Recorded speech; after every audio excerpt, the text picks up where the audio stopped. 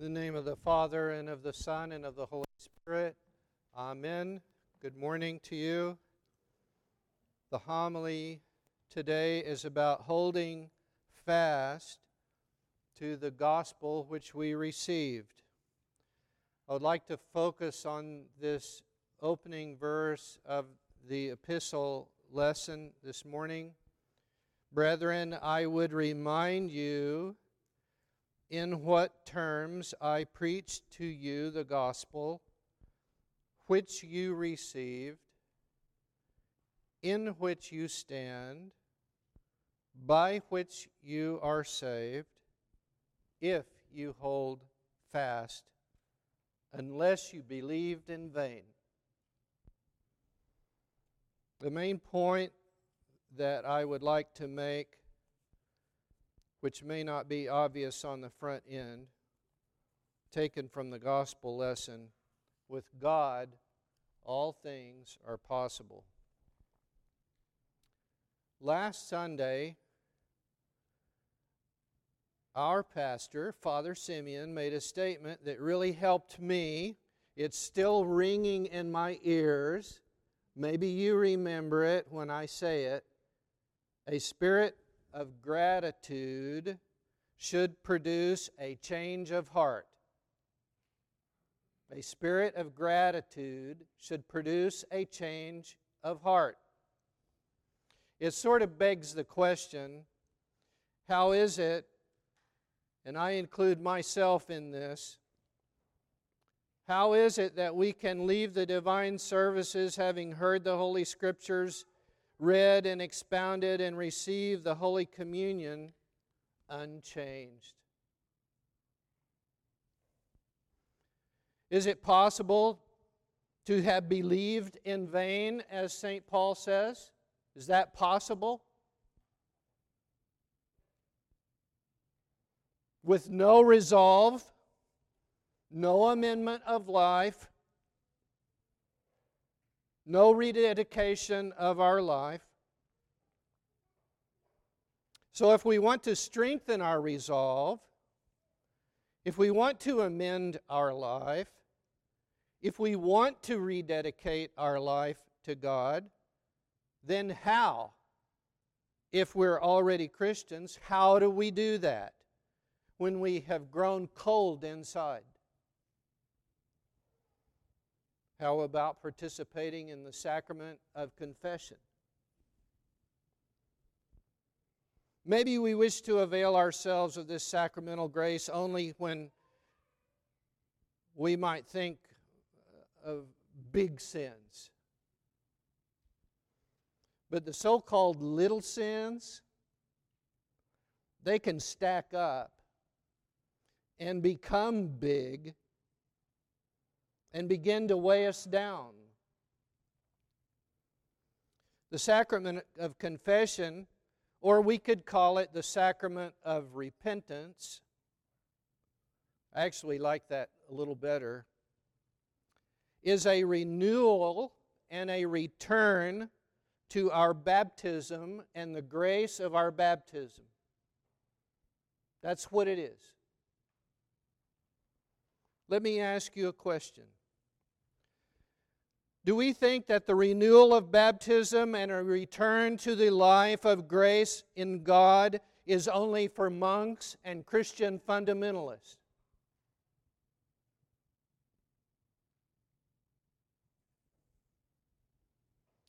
The sacramental grace of confession can strengthen our resolve to live a truly Christian life. It can help us to amend our life, to rededicate our life to Christ and His church, and begin to live in the grace of God once again.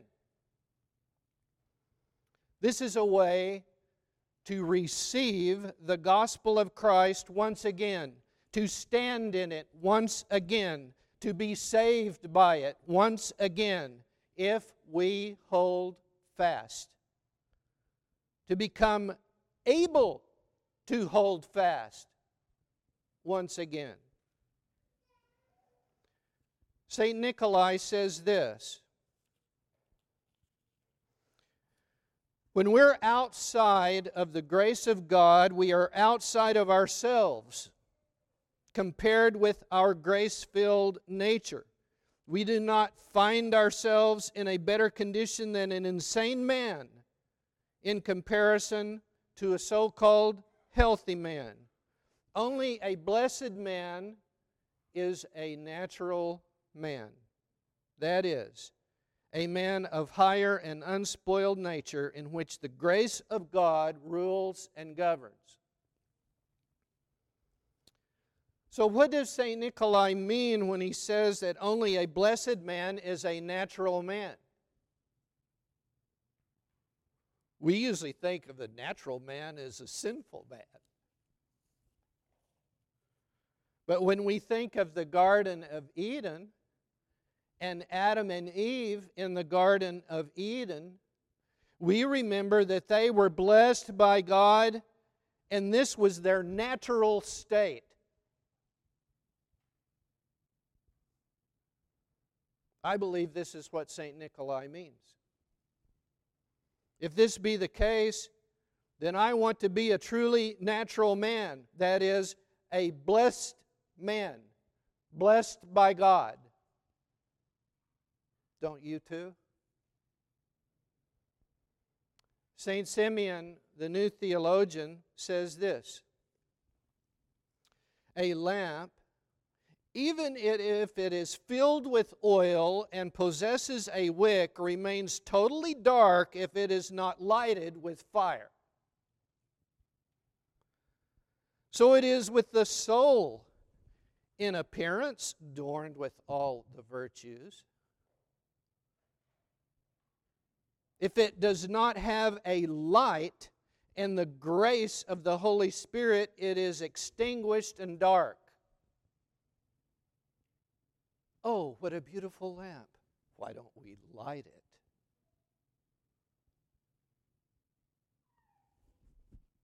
Can I look inside of my soul and say, why don't I light it? Why don't I ask the Holy Spirit to light it?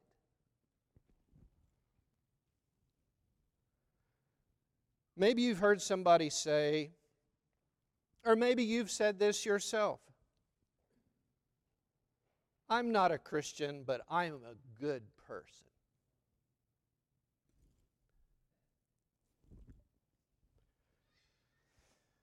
Adorned with all the virtues, filled with light, filled with the grace of the Holy Spirit. Am I really good?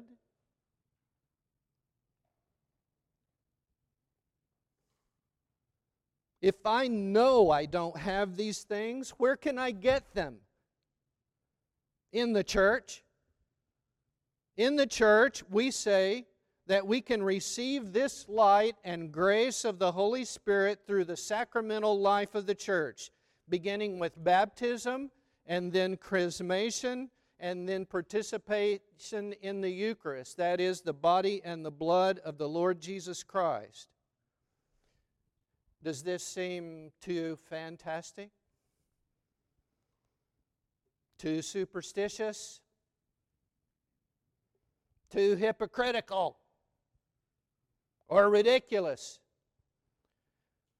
To think that we could receive such things in and through these liturgical services of the church? We're here today to bear witness to the truth of these things, inviting you, if you so choose, to set out upon a spiritual journey leading to these rites or services of initiation into a new life in Jesus Christ. The apostle says in this epistle reading this morning, "But by the grace of God I am what I am."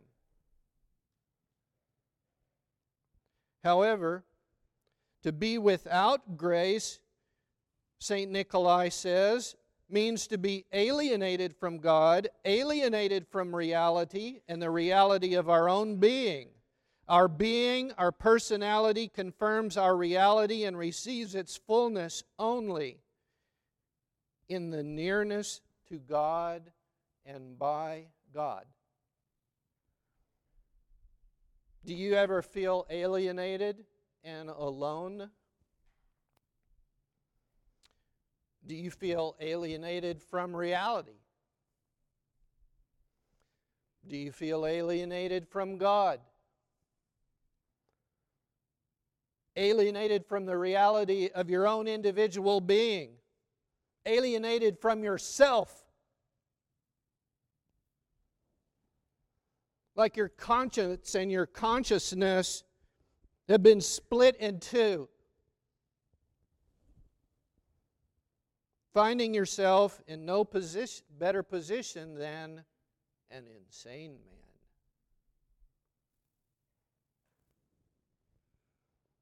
Come near to God. Is that not why we are here today? To come near to God. Do you want to know Jesus Christ? Not just know about Him, not just to know about an historical figure who was a good man and an inspirational person, but God in the flesh. Jesus Christ, the Son of God, became a man for us and for our salvation. And through the life of the church, we can come to know Him. And not just know about Him. Become united to Him in a substantial way and learn how to worship Him together with God the Father and the Holy Spirit. We invite you to come to know your Maker and your Redeemer, the forgiver of sins and the giver of new life. Maybe you think this is impossible for you. Maybe if you're a Christian and you've grown cold in your faith, whether because of your own failings in life, because of disappointments in the church leadership, personal relationships in the church or at home. Maybe you've been talked out of believing as you once believed. You feel no warmth, no light. You find yourself without grace. You can have it once again.